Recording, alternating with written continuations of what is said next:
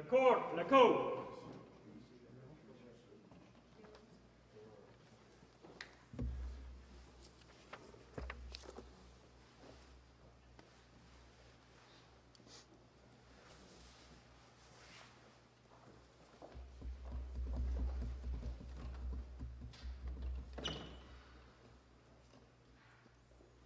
Good morning. Please be seated. In the case of Her Majesty the Queen against Craig Pope, for the appellant, Her Majesty the Queen Dana Sullivan. For the respondent, Craig Pope, Mark Gruchy. Ms. Sullivan. Good morning, Chief Justice and fellow justices. Today we are asking this court to restore Mr. Pope's conviction for second-degree murder based essentially on the dissenting reasons of Justice Goodridge from the Newfoundland and Labrador Court of Appeal. I'd like to give you a little roadmap of my intended oral argument today. First, we intend to briefly discuss the context of this case because context matters when you're looking at jury instructions.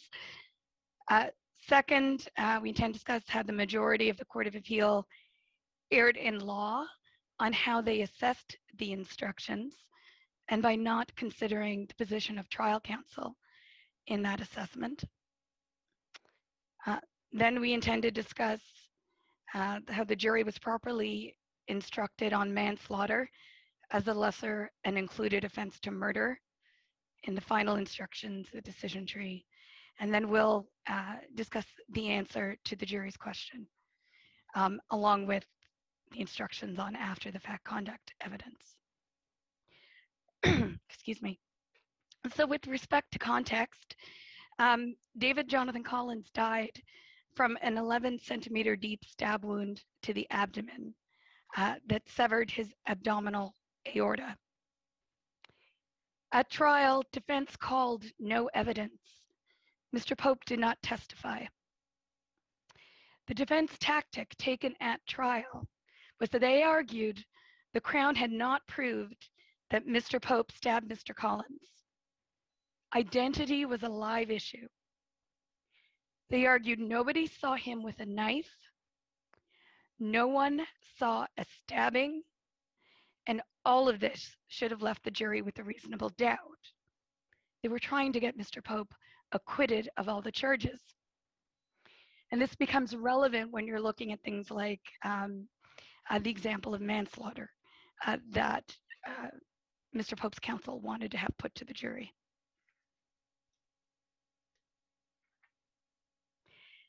Also, Mr. Pope's experienced trial counsel was actively involved in vetting the jury instructions at every stage of the proceedings. Just for the final instructions and the jury, and the decision tree alone, the transcript is 73 pages of that, of the pre-charge screening. And the definition of manslaughter that was used in the instructions and the example of manslaughter that was given to the jury in the answer to the jury's question were recommended by Mr. Pope's experienced trial counsel. Did you think they were helpful? I think they fit with, thank you, Justice Brown. I think they fit with Mr. Pope's defense tactic in the sense that the example of manslaughter that went to the jury didn't involve an act of stabbing. And they were trying to argue, essentially, the inference was that the client didn't stab Mr. Collins. So I think they were consistent. And we don't, defense counsel has to take instructions from his client. There's been no incompetence of counsel argument made here. We don't know. We can't lift the veil of privilege, so we don't know. But excuse me for a moment. Your theory was not that this was Mr. Pope hurling himself, Mr. Collins hurling himself at Mr. Pope and impaling himself on the knife. That had nothing to do with your case. Your case was that Mr. Pope intentionally stabbed the victim. That's clear. And that was the unlawful act that the jury was left with, right? And if in fact they found that, there was only really two possible verdicts left, right? Because self-defense wasn't argued or anything. So two possible verdicts, murder or manslaughter. Is that right? Yes, Justice Okay, Mulder. Thank you. so just I'll carry on for a moment and tell you what's troubling me. I don't know, and you can help me out. The jury was clearly confused about murder and manslaughter, right? They asked a question. The answer to it at the end of the day gives them an example of somebody holding up a knife and the victim lunging at it and impaling himself in that in that scenario. What possible basis does that have in terms of relevance to this case, given your theory? That's what I'm trying to. That's what I'm having trouble with. I don't know how that could possibly have answered their question. If anything, it would have confused them, and sort of said, "Oh, well, for manslaughter, you know, it only applies if someone lunges at it and causes the problem themselves or gets impaled," which has nothing to do with your theory. Thank you, Justice Moldaver. It had nothing to do with the Crown's theory, as far as the Crown's theory was. It was an active stabbing that caused unlawful act that caused death. But it was a way, you know, to get to manslaughter based on defense theory that the client didn't intend or didn't actively stab or didn't intend to stab Mr. Pope. And it was the example that Mr. Pope's counsel, very experienced trial counsel, wanted to have before the jury. So it was an example of unlawful act manslaughter, and it was helpful in that sense. Also, but Ms. Sullivan, sorry, just Yes? before you finish, it came on the heels of box number 4 and the question by the jury that they didn't understand the definition of manslaughter. And I don't know what you think of box number 4. Your colleague says box number 4 carries with it an error as to the legal definition of manslaughter. The jury was unsure. The jury asked the question.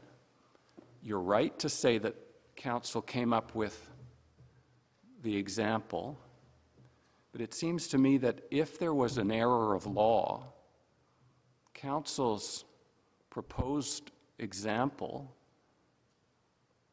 doesn't change the fact there was an error of law, regardless of the position that counsel took on that point.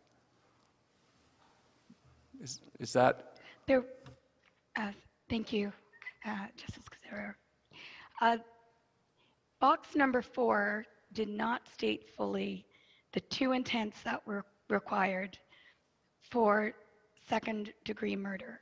But when you look at the decision tree as a whole, and it is found at tab 5 of the appellant's condensed book at the last page. Before the jury would have gotten to box 4, they would have had to consider boxes 1 and 2 and answered those in a yes. And if you answer box 1 with a yes, that Mr. Pope used a weapon to commit an unlawful act, and box 2, that Craig Pope committed an unlawful act with a weapon and caused Mr. Collins's death, once you have a yes to those two answers, there's only 2 results. An acquittal is not an option thereafter. You either find Mr. Pope was guilty of murder because he had the requisite intent, one of them, for second-degree murder, or you find he's guilty of manslaughter. The 2 intents that are required to convict someone of second-degree murder were spelled out in boxes 3A and 4A of that decision tree. Can I ask? Mr. Pope, Oh, sorry. Finish. Please finish. Sorry about that. okay, Mr. Pope's counsel agreed at the Court of Appeal that that the jury was properly instructed on second-degree murder. The jury found Mr. Pope had the subjective intent for second-degree murder. So while there was an error in box 4 because it didn't repeat the instructions or the intent for second-degree murder in boxes 3 and 4, it couldn't have made a difference to the jury because not only was the intent for murder expressly stated in boxes 3A and 4A, but they were correctly stated throughout the jury instructions, from the opening instructions to the final instructions, and even at the beginning of the answer to the jury's question. And the jury didn't have those instructions just given to them orally. They had them in writing as well. So in total, the jury would have been instructed at least 5 times, even more if you count that it's in writing and orally in the in the opening and final instructions. So They would have had the correct instructions with respect to the intent for murder, and they couldn't, box 4 couldn't have made a difference. Okay, so can I understand your position. I think it is that even if the instructions regarding manslaughter were incomplete, let's say, here the jury didn't get there because they were satisfied that the intent for second-degree murder was met, and that was correctly described to the jury. But given that the distinction between second-degree and manslaughter rests on intent, and given that there was confusion about intent, I think the position put to you is that confusion on the issue of intent is not just isolated to manslaughter then, in this case. It's confusion that arises in the context of both second degree and manslaughter. I mean, the distinction between the two is the intent, and if there was confusion around what the intent for manslaughter is, how does that not have an impact on the intent for second degree? That's the position that's being put to you. Thank you, Justice Karatsanis. I think the jury was clearly instructed on the intent for second-degree murder. The intent for manslaughter, as far as the objective, and the mens rea for manslaughter, as far as the objective foreseeability of bodily harm that's neither trivial nor transient, ultimately was referenced in the answer to the jury's question when the trial judge explains how the example he gave was manslaughter and not murder. And when we look at prior decisions from this court, in Houghton and Miljevec, where the objective fault element of manslaughter was not put to the jury, the convictions for murder were upheld because so long as the defense was so long as manslaughter was left to the jury as a lesser and included offense, the jury remained, it had the option to convict on that ground, but chose not to do so because they found the subjective intent for murder. Ms. Sullivan, I'm sorry, we keep coming back, it seems to me, to this first question. The trial judge made it very clear that the first issue the jury had to decide, and I'm looking at page 57, I guess, of the charge and 87 of the appeal book. Okay. If you could just turn that up, Yep. or I can just read it to you. It just sets out the Crown's theory. In order to find Craig Pope assaulted David Jonathan Collins with a weapon, you must find the following. 1, that Craig Pope used the weapon to apply force to David Jonathan Collins, and 2, that Craig Force intentionally applied that force. Now, what does that have to do, with great respect, to the answer the jury got in terms of murder and manslaughter? We all know that there will be cases where there is an intent to cause bodily harm, but in the circumstances, you know, it's done impulsively without much thought at all about the consequences and so on. And I don't see any of that ever put to the jury here. Nothing. And thank you, Justice Moldaver. But it wasn't put to the jury, and it wasn't put to the jury as a conscious choice by defense counsel. It wasn't put as part of their closing submissions. Well, that may well be, but we know that defense counsel, and I'm not faulting the judge particularly here at all, don't misunderstand me. Defense counsel did not raise any of this. In fact, defense counsel was the one that said, this question is fine. The answer to the jury's question is fine. Doesn't raise any of what we're talking about here, about box 4. So the trial judge was not getting any help from the defense. I grant you that. But that does not answer whether there was an error in law and a serious error that rendered that we would call reversible error, particularly in the face of the jury's question.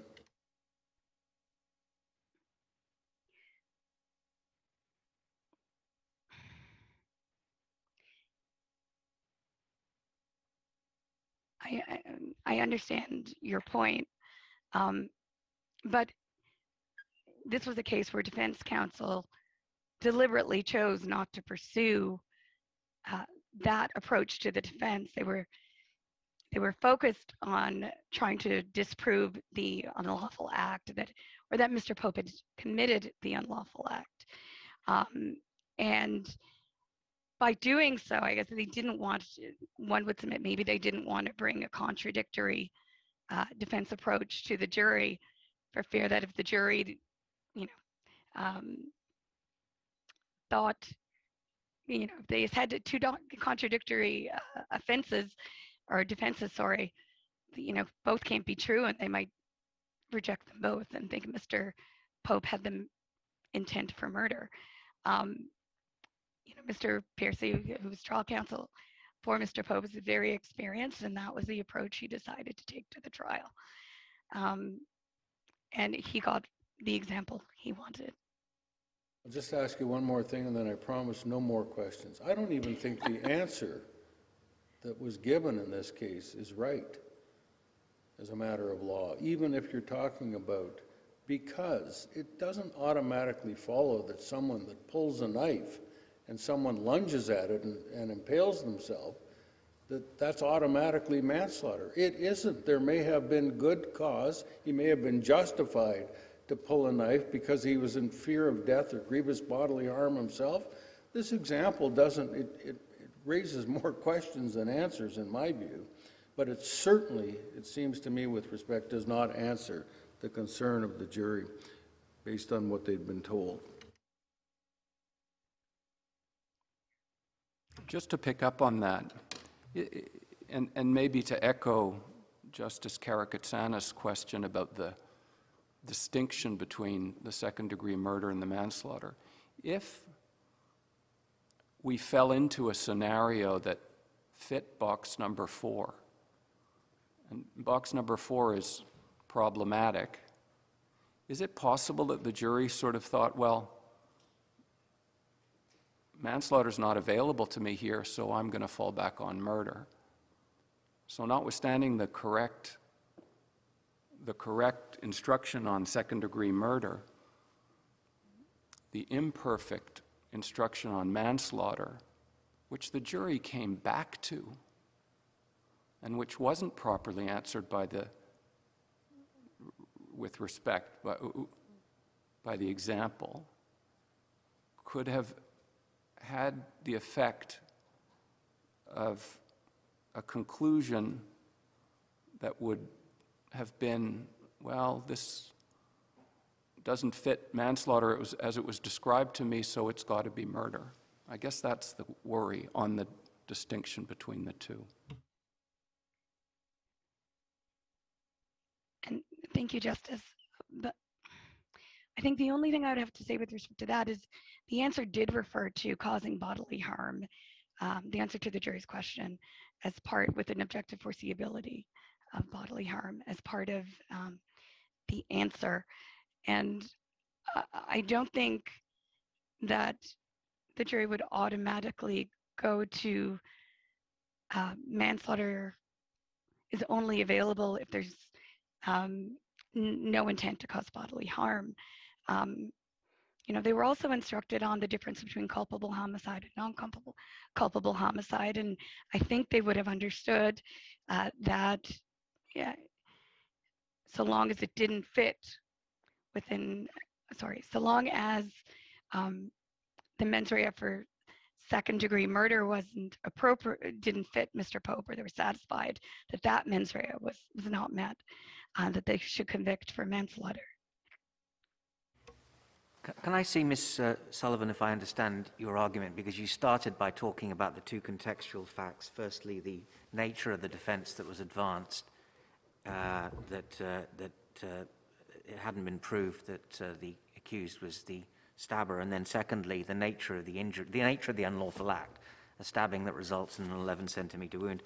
I gather what you're saying is that the nature of the unlawful act, yes, the words that should have been in box 4 were missing, but it's the nature of the unlawful act is such that the pathway to acquitting or to finding manslaughter, even though those words were missing, really wasn't there.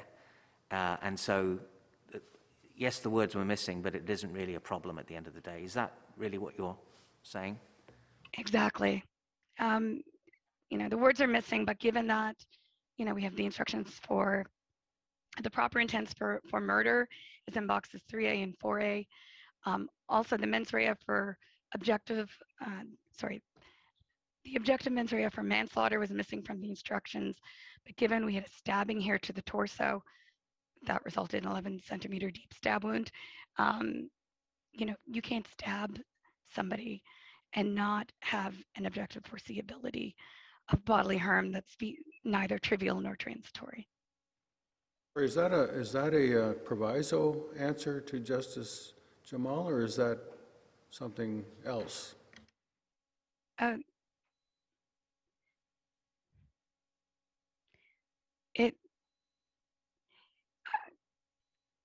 It may be both. I think it explains why the objective fault element for manslaughter was missing from the instructions, and it could also work with respect, be appropriate for the proviso as well. So no jury properly instructed here could have convicted of manslaughter. There was only one result. In other words, it's a foregone conclusion, regardless of any error, and regardless of the jury's question that they don't understand the difference.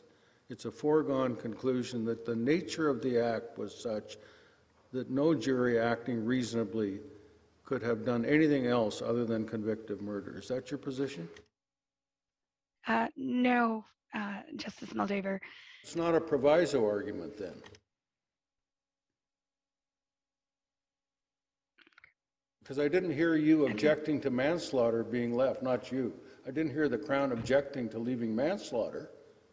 So if they left it, it must have been open. And if it was open, they had to get instructed properly. So if they weren't given the proper instructions, the only basis that you can go back on, it seems to me, is either that the case was so overwhelming or that the error was harmless.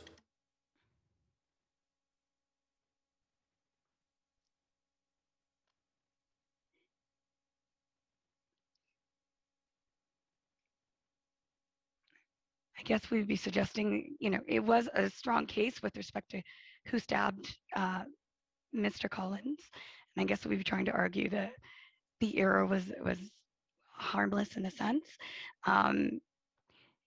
Manslaughter was definitely available to the jury. The jury could have convicted Mr. Pope of manslaughter based on, you know, stabbing the accused without intent to kill him or to cause bodily harm that was likely to cause death.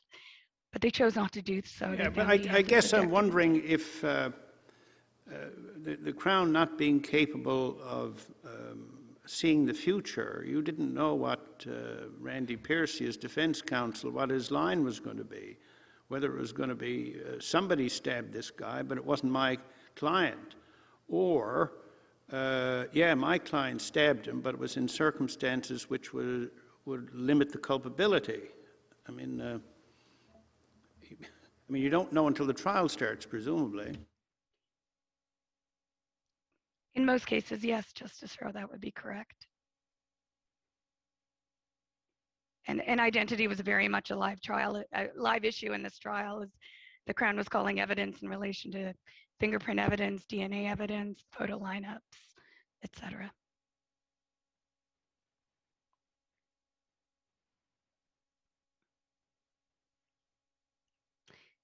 Um, you know, we would, we would say that the answer to the jury's question was comprehensive.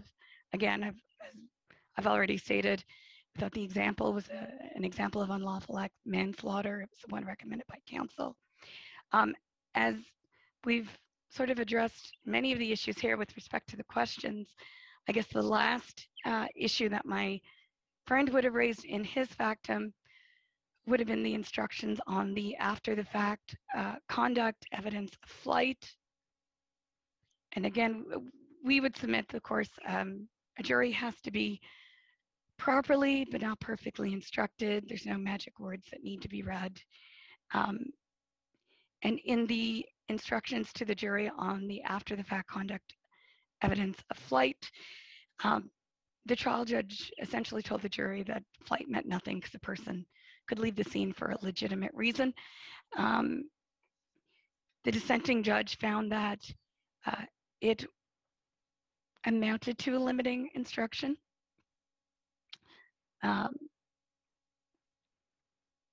But regardless of whether this court finds it was a limiting instruction or whether it was just a caution, in this case, at the end of the day, it shouldn't matter because the appellant's evidence of flight, the evidence of flight was a very minor part of the Crown's case.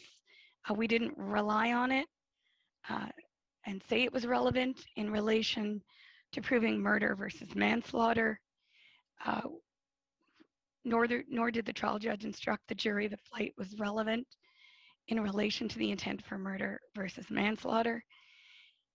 The trial judge in his instructions didn't even instruct the jury that the flight was relevant to the identity issue. So at the end of the day, there's no serious possibility that the instructions on flight could have caused or induced the jury to consider flight as being relevant to the intent for murder. And as in White, the 2011 decision for the Supreme Court of Canada, there was no error in the after the fact evidence of flight that the curative proviso could not fix. It would have been trivial or minor, and it could be fixed by the proviso. In this case, Mr. Pope's counsel got the instructions he wanted. And those instructions we submit was for a tactical decision that he made at trial about what defense to bring. And we submit pursuant to Calnan that weight should be given to that. And because of that, that the conviction for manslaughter should be upheld. And those are essentially, we are relying on our submissions in our written factum. And we are asking this court to overturn the Court of Appeals order for a new trial and to restore the conviction. Can I ask a last question? Sorry, before I hear you're about to conclude, and just to make sure where we're at. You accept your colleague's submission that there was an inaccurate definition of manslaughter in Box 4? Reading Box 4 alone, absolutely. Okay, good. There was an inaccurate definition, but when it was read in the context of everything else, I understand your no argument. Was there another independent, correct definition of manslaughter brought before the jury? The definition of manslaughter, which is the one that Mr.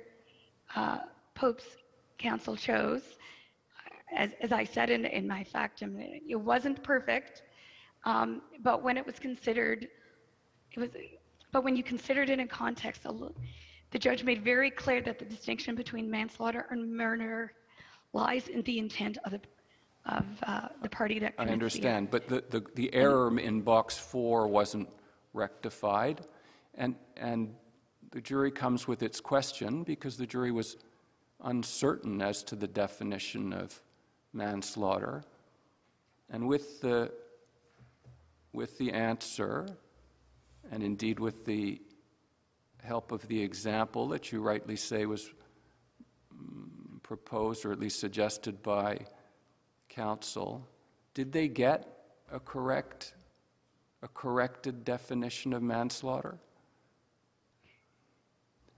Because if not, aren't we into the proviso? I have 3 seconds. In the answer, says I'm guilty of manslaughter because he died of an injury he sustained. I think my time ran out. Well, I'm a little confused, but I think it may be possible to provide clarity very quickly. From my reading of your factum, it is your position that in the wording of the jury charge, as opposed to the answer to the, putting aside for the moment the answer to the question from the jury, putting aside what was in the box 4, but in the text that was read out by the judge and that was given to the jury, my understanding, your submission is that the definition of manslaughter was accurately stated there. Am I correct that that is your position? Yes, when it comes to distinguishing manslaughter from murder, when it's considered in context, there was an accurate definition of unlawful act of manslaughter. Thank you very much. Mr. Mark Grushi.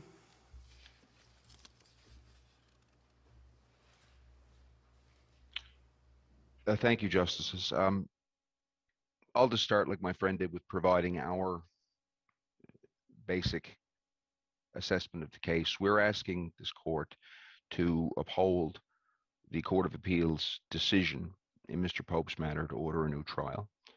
And we are asking so on the basis that it did not err in finding that the, I guess, cumulative impact of the various issues that occurred with the charge, with box 4, with the answer to the jury's question and so on, could have impacted and confused the jury sufficiently to warrant a new trial. And we've also raised the issue of the absence of an appropriate and sufficient limiting instruction with respect to the leaving the scene, the question of flight in the case. Firstly, with respect to the issue of the definition of manslaughter as it occurs in the various places in this particular trial. Box 4, from the perspective of the respondent, is critical.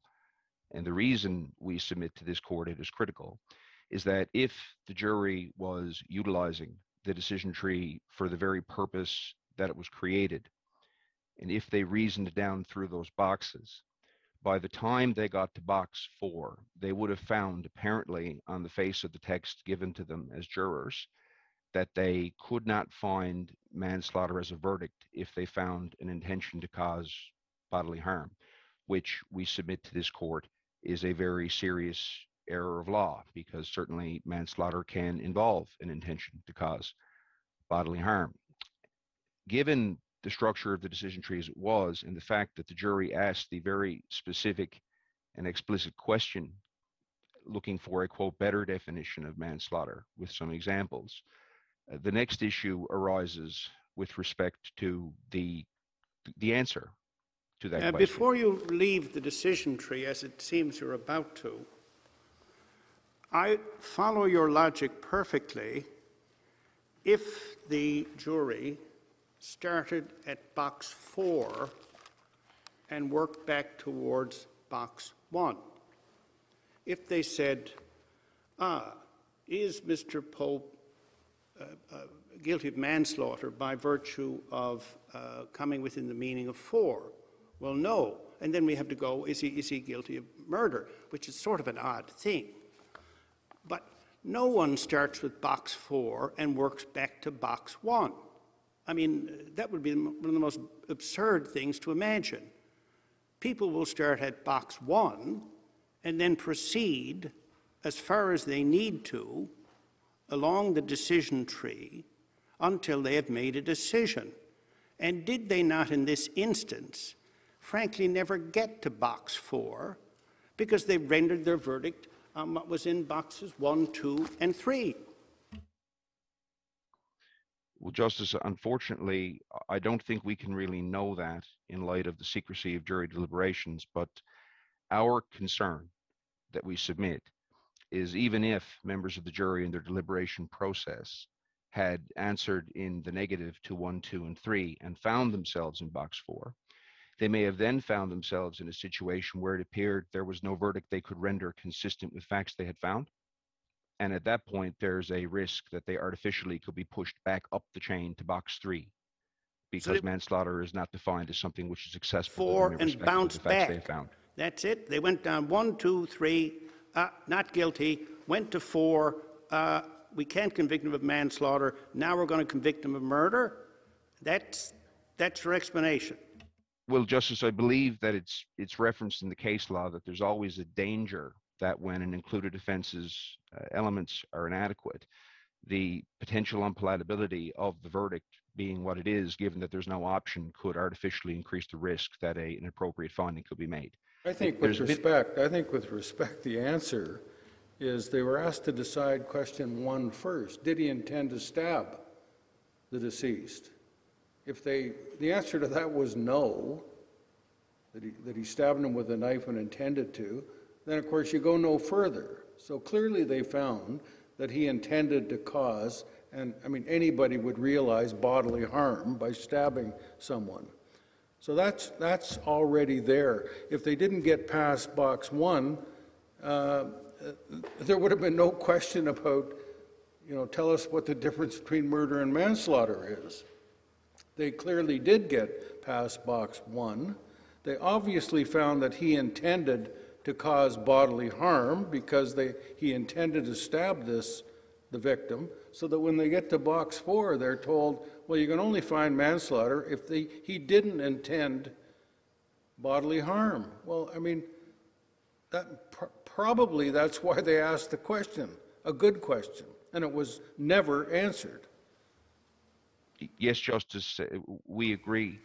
And in fact, if the court looks at the actual answer to the question, which we included in our condensed book, we would submit there's a further aggravation of the problem found in the answer, in the sense that, and this is at tab 6 of our condensed book, and I'm looking at the last page of tab 6, in describing the manslaughter example, going from page 144 over, the justice at trial, in articulating the definition, said, in illustration, there was no intention to kill or cause bodily harm that I knew could result in death. And could is meaningfully distinct from likely to, in a subjective sense, result in death. And in fact, by stating that manslaughter required no intention to cause bodily harm that could result in death, that compounds the error as to the elements of manslaughter, because certainly manslaughter could involve the application of bodily harm that could result in death.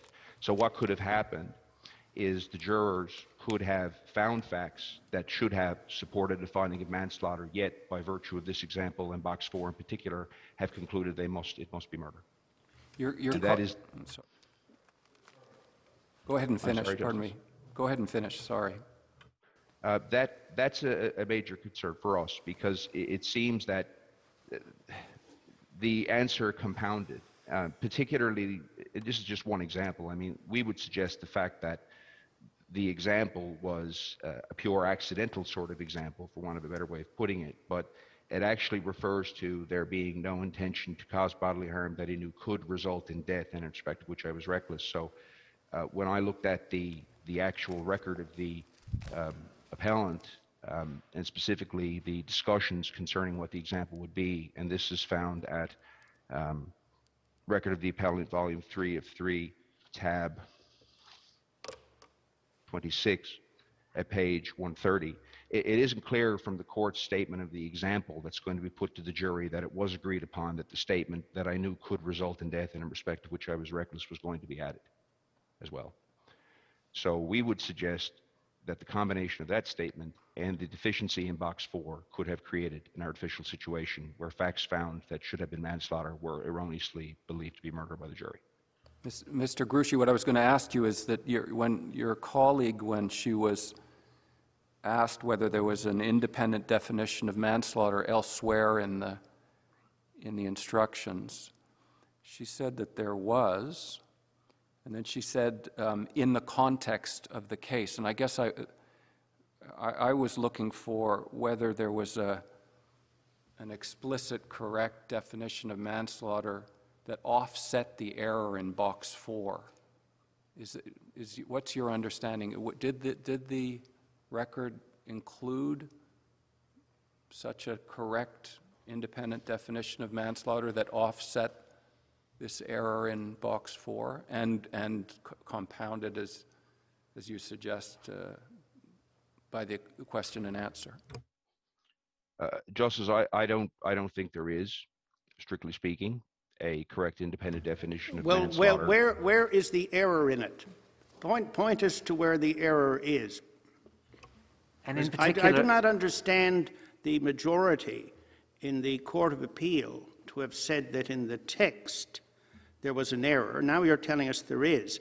I would be greatly obliged to you if you would point us to the passage where that error is stated.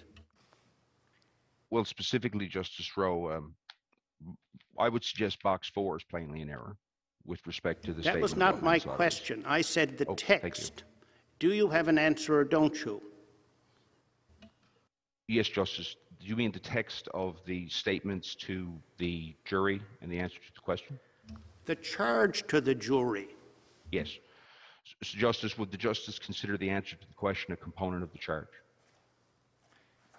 Other than the box and the answer to the question. Yes. Justice, I would think it was as if the definition of manslaughter was defined by what it wasn't. So if it isn't murder, it is manslaughter. And there didn't appear to be a great deal of detail given. So, to the in other individual words, you elements. cannot point us to a passage which was erroneous in the jury charge, but you say to us we should look to the box 4 and the answer to the question from the jury. Is that your position? Yes, Justice. You can't point us to one because they were never told what the intent for manslaughter is. That's why you can't find it, which brings us back to the real problem here. is there an error? Mr. Gruchy, what should we do with two extracts of the instructions, not the box, the instructions, referred to by the dissenting judge in paragraph 49 and in paragraph 52? In paragraph 52, these are the opening instructions, and they were given in the context of distinguishing manslaughter and murder. And in paragraph 49, this is a portion to the jury charge which address by exclusion the essential components of manslaughter. What do you say on that? Was the dissenting judge totally wrong? Justice, I think that the dissenting judge was perhaps a bit too expansive in how to correct the problem. I know in looking at some of the cases that have been submitted, it seems, I would suggest to this court that when the facts in a case are not as open as some of the facts here were insofar as the question of manslaughter or murder is concerned, then this court has found that less precision with the definition of manslaughter is necessary. But as my friend has pointed out, all the issues were alive in this case. So specifically, for instance, I'm thinking of a case that appears in my friend's authorities called Young, which was dealing with the question of intoxication negating intent as opposed to the issue of foreseeability of harm and the action itself. I think in a scenario such as this, the definition of manslaughter required more than appears in the original charge. Could I take you to paragraph 58 of the written instruction, and perhaps you could tell us whether there's any error there? It's at page 42 of the paragraph 58. Just I need to find that in my tabs.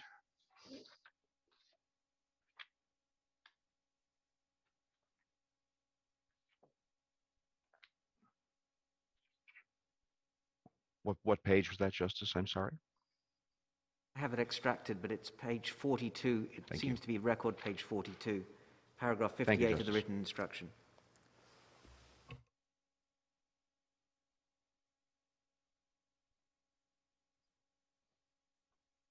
Yes, Justice, and the question was on that paragraph?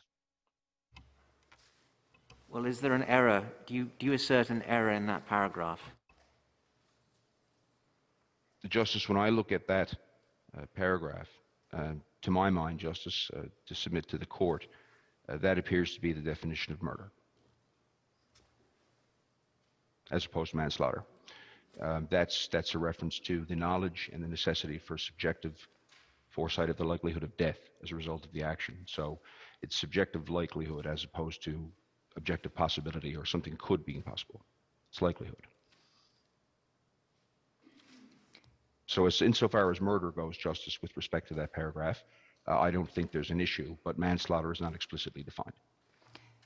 May I follow up? I have two questions for you. The first is, once the jury found that there was an unlawful act of stabbing, do you concede that the mens rea for manslaughter is established? If the jury found there was an unlawful act of stabbing which caused the death, then yes, you would appear to be an unlawful act manslaughter. But it doesn't deal with the issue of intent, of course. It's the act, certainly. Right, but once they say that there is an unlawful act, if they get through box one, as it were, and the unlawful act is the stabbing, and we have the causation and all the other evidence, you're conceding that that would be, as the Crown has suggested, the mens rea for manslaughter would exist in any event. Yes, and Justice, the issue would be that once the jury had found that and moves down through box 4, they would be told by the decision tree that that verdict was impossible. Well, we can talk about that in a minute, but okay, so that's the answer to my first question. And my second question relates to the answer to the question. And it comes back to the role, I guess, of counsel in respect of jury charges. And you both cite the relevant authorities. But I'm wondering if there's a difference that we should be taking in terms of what the role of counsel is. Because there's a spectrum of behavior that happens in the give and take on jury instructions. One is if, for example, counsel just understands that the judge is going to give that charge or whatever and kind of just accepts it, or maybe even argues and helps even though they don't think that that should be left, they still help. But on the other side of the spectrum, not just the not saying anything, so that's on one side, but then on the other side of the spectrum is the active engagement by counsel of putting forward the answer to a question. Now, I think this stands as a bit of a cautionary tale about the providing of examples, even though we're requested by juries. But in terms of the answers to the question and the importance that we place on the answers to the questions, what do we do when the spectrum of conduct is that this came from the defense?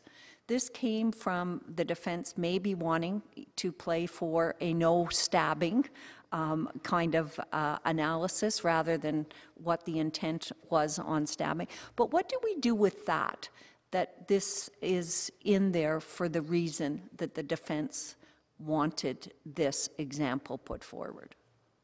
And other things, but my focus is on the answer to the question. Justice, I would suggest to the court that when any counsel makes a submission that results in a serious error of law on a core issue in a trial, such as the elements of an offense, that I don't think it would be fair or just to say that the error of law, simply because it was produced as a result of the interaction with counsel, would stand. I think there's plenty of instances where the issue is more debatable than you would see in this case about whether a particular instruction should happen or about whether a particular summary of evidence should occur and so forth. But from our perspective, when the issue goes to central concerns, such as the elements of manslaughter in a disputed live issue murder trial, I would suggest to this court that the submissions of counsel cannot usurp the role of the trial judge in ensuring that that is correct. Otherwise, we'd be letting the lawyers overrun the law. Well, and that's my submission. All right, and I understand it's the ultimate responsibility of the trial judge to make sure there is no error of law. But is there an error of law in this question, or is the example just potentially confusing because it doesn't address the nub of the issue, which is what's the intent for second degree and what's the intent for manslaughter? Justice, with respect to the answer to the question found at tab 6, 144 and 145, when the justice is articulating what manslaughter is and explaining it to the jury, the justice did say, and this is at page 134, there was no intention to kill or cause bodily harm that I knew could result in death, and in respect of which I was reckless. We would submit to the court that is an error in law. Because when the justice says to cause bodily harm that I knew could result in death, the justice is actually potentially describing manslaughter. But the example is not something that allows for that to be the case. So the definition of manslaughter has been unduly narrowed. So I think the question itself was the answer compounded and was an error law alone.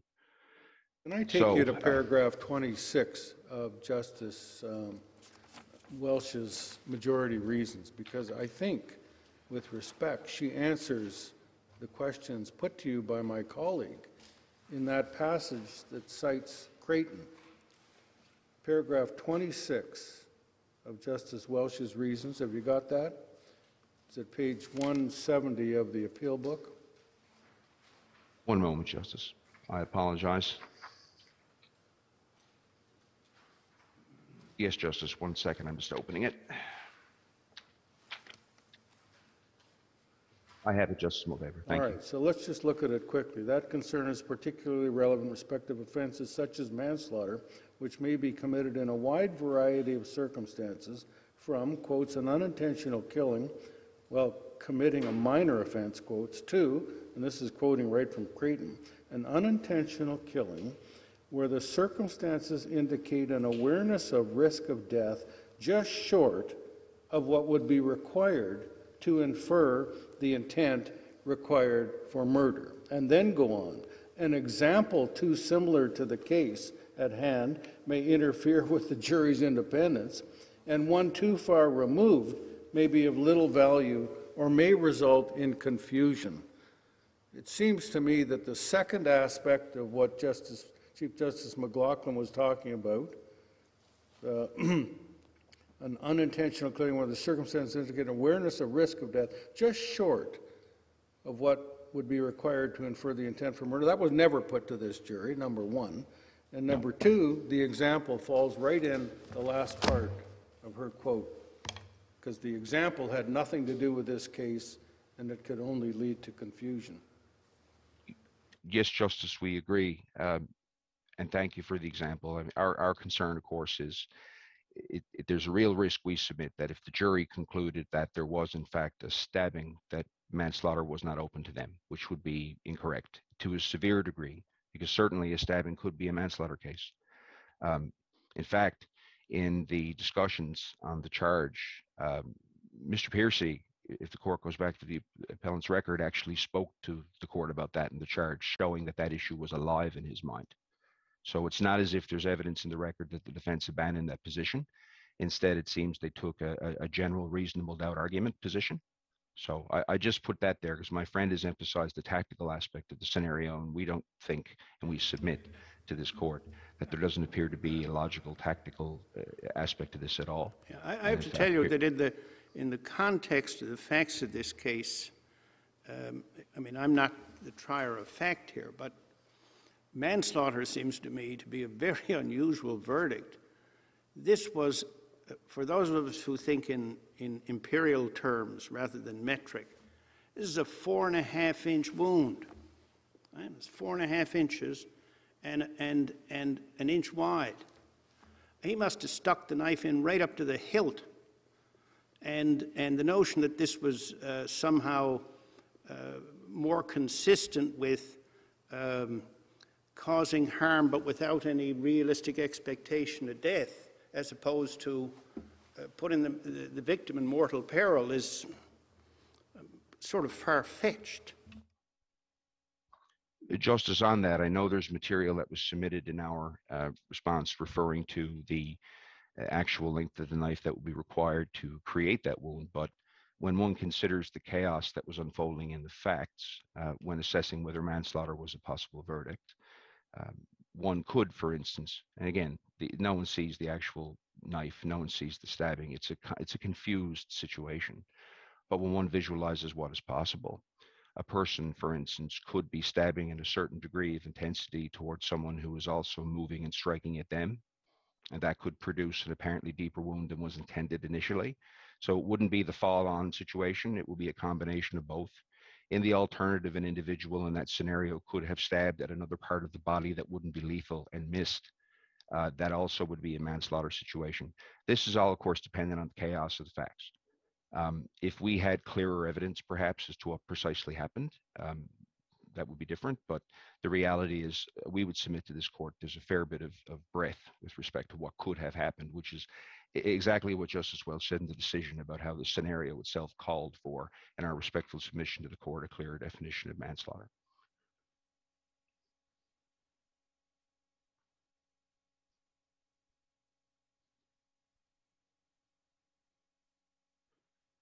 Justices, on that point, I would like to make a few comments about the second aspect that we raised, which was the failure to provide the limiting instruction on the question of flight. Our position on that, I think, Sorry, just before you go there, what do you say about the curative proviso applying here? Justice, I would think that it cannot be said that the error in question was such that the verdict would have been undoubtedly the same. In fact, I think it is possible, as previously indicated, that a juror could have concluded that there was an intent to cause bodily harm, that, to use the justice's language in the question, that could have caused death. They could have thought that was the case and been confused into thinking that was murder, which means the error could have directly caused the conviction as a matter of logic. So I don't think it could be said that the error would not have affected the verdict. And certainly there was enough going on in the chaos of that conflict with all the issues inherent in any trial respecting the witnesses and so forth in their testimony, that it cannot be said that the Crown's case for murder was overwhelming. In fact, we would submit to this court that this was a classic case where manslaughter was very much in play. And as a result, I would suggest to this court that it would not be appropriate to apply the curative proviso. I must say, I'd have to question your characterization of this as the classic case of manslaughter. I mean, this is a classic case of, you got to prove my client did it. Classic case of manslaughter is, yes, there was a fight, yes, my client was engaged, but given the nature of the blow that was inflicted, there was no expectation that would have resulted in death. That's the classic manslaughter case. I think that's fair, Justice.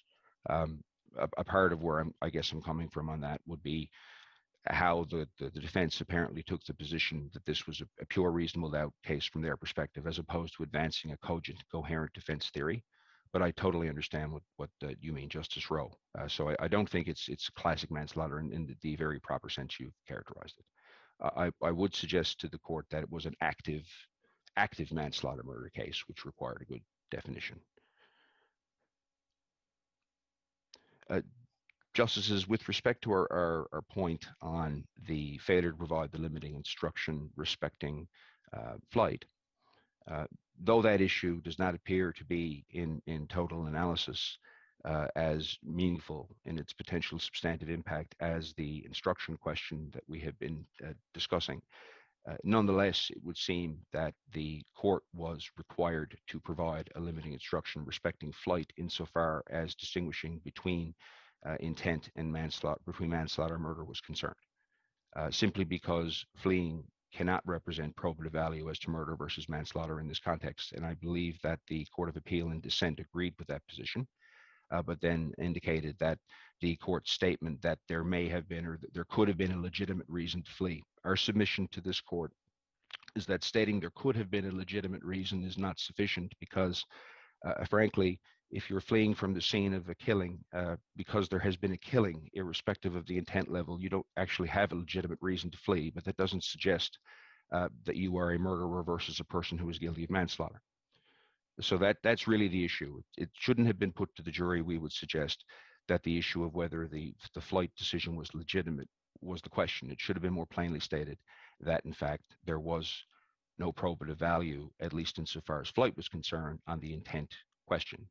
We would suggest to this court that that issue considered, which we think is plain, we would suggest to the court that issue in conjunction with the issue with the instruction on manslaughter and its elements put together further aggravate this case and demonstrate that it would be very dangerous not to respect the Court of Appeals finding given what has happened. Because now there are two distinct problems, one of which I think agree is more severe than the other, that is to say the definition of manslaughter, but nonetheless there's another problem with respect to the question of flight. So now the case has many problems. And in that context, though I know Justice Welch did not have to decide on the issue of the limiting instruction on flight, we would submit that this court consider it as well on this appeal and in our response. Justices, I know I'm just about to run out of time.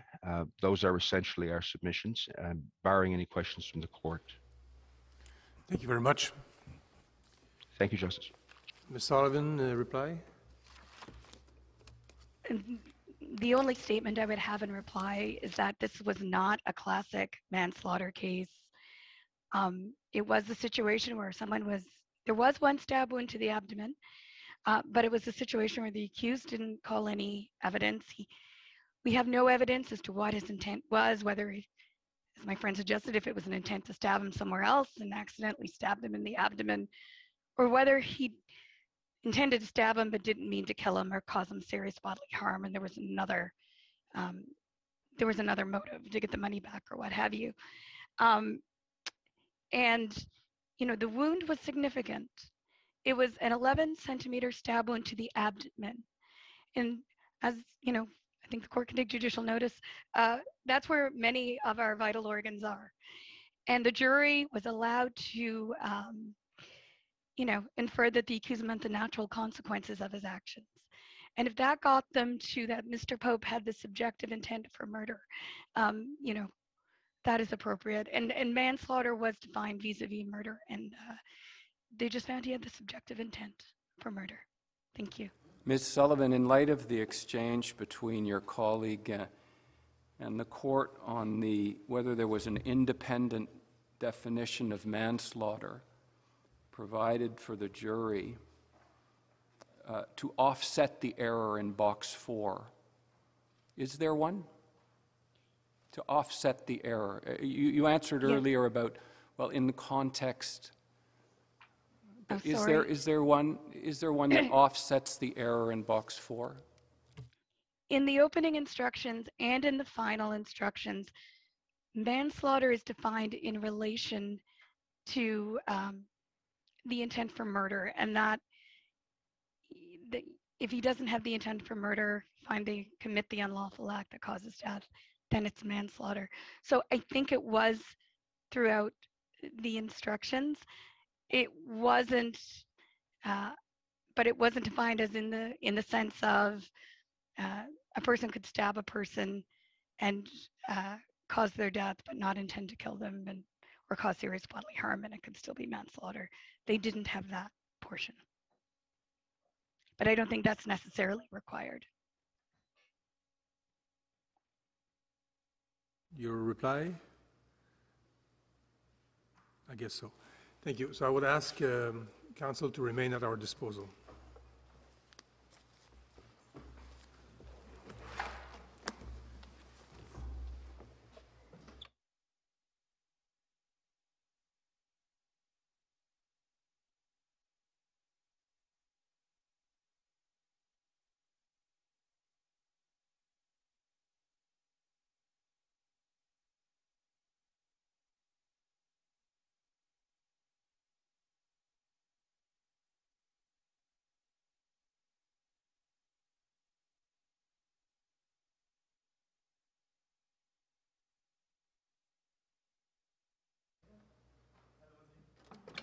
The court, la cour.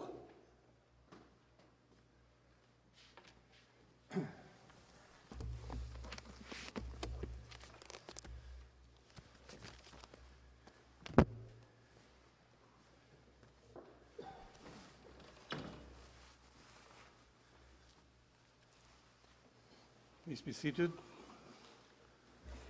I would like to thank counsel for your patience. The court is ready to render its decision.